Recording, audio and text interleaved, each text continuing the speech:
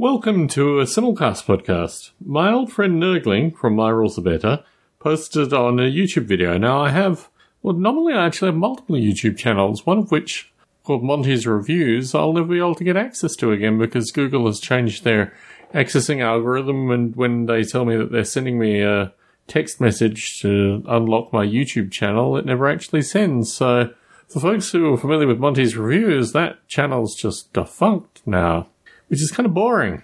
Really kind of boring because it had a whole bunch of users and it would be nice to connect with them. Anyway, Nurgling independently flagged a video that I'd recorded about moving folks that were interested in my simulation work from my main channel, which is now known as @Barbley, to Last Monkey Standing, which is now known as @LastMonkeyStanding. It was originally, or maybe Last Monkey, was originally Last Monkey Standing and then some initials or some letters.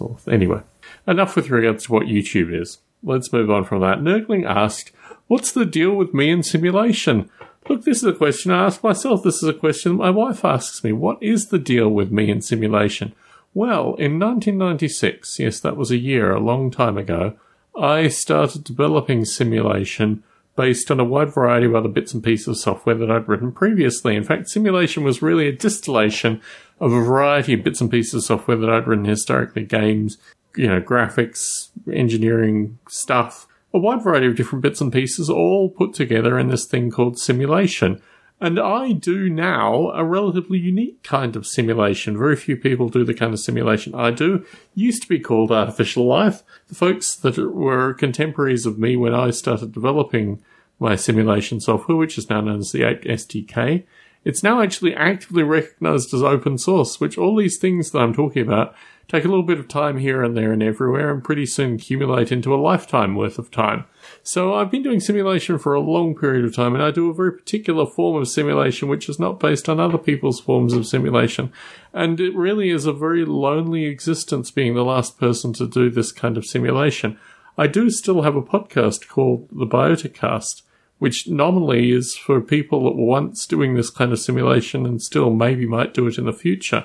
But I stand alone with regards to the simulation that I write currently. If you want to go to Simulated Ape, which I think you actually need to go to, Ape SDK on GitLab is the open source thing, and you can click on Simulated Ape from there. You can download it if you have a Mac. It used to run on Windows. I think with a little bit of time it'll run on Windows. So if you're a Windows user and you'd like to run some of my simulation software, please get in contact. I have a Windows machine that my wife mainly uses now, but I can commandeer in order to get my Windows simulation running again.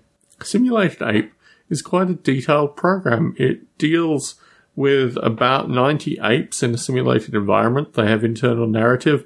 They can talk to each other. They have adventures and discussions, and it actually produces a pretty in-depth narrative involving, feeding nits or whatever they call off each of the apes. They pick the ticks off the apes. Anyway, so they do grooming and feeding and occasionally hit each other and occasionally have disputes and occasionally are romantically inclined. We'll just leave it at that. So, they do a lot of different things that most simulated entities never really do. The whole nature of developing it was called so many different names, but it's now known as the Ape SDK or Simulated Ape, was in order to see how rich a simulation one could actually provide. So this might sound particularly crazy, particularly if you're Nurgling wondering what on earth is the deal with simulation, why do I continue to do it? Well, I've been doing simulation for so long. It's actually quite relaxing to go back periodically, download Simulated Ape, get it running, which actually it runs already. So, yeah, that's just a process one does. And then you get the software that I've written for so many different years, and you get to see the narratives each of the apes is having, all the interactions they're having. The fact that the apes probably live a better life than I live, which is an interesting thing. I've created this utopian environment for these apes in order to interact and live in. And really, it's something where occasionally I'll meet people who say it's amazing that you continue to write the software. That is the resting phenomena that I return to, that it's actually quite interesting that I continue to write the software. So Nurgling, in less than 5 minutes, I hope I've answered your question. Why do I do it? I don't know. I think that's a more profound question to answer. But I do it because I've done it for many years and because the stuff that I produce, no one else is producing. It would be wonderful if more people would produce it, but they just don't. And a bit like these podcast recordings, a bit like a lot of different things, these are things that I just do because that's who I am. That's what I've done historically. And I genuinely really enjoy people actually using the software and giving me points of feedback. I have a long-standing friend, Bob Mottram, who developed parts of the simulation for various years on and off, and he was also involved with the London 1940 simulation too. And you might ask, well, how does London 1940 fit into all of this? Well, London 1940 just provides a different simulation environment. Same simulated entities. Yes, the Londoners really are apes, after all, and just provides the environment for these simulated entities to wander around.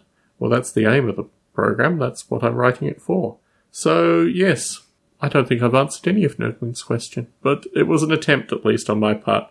Tom Barbalet in Las Vegas, Nevada, signing out.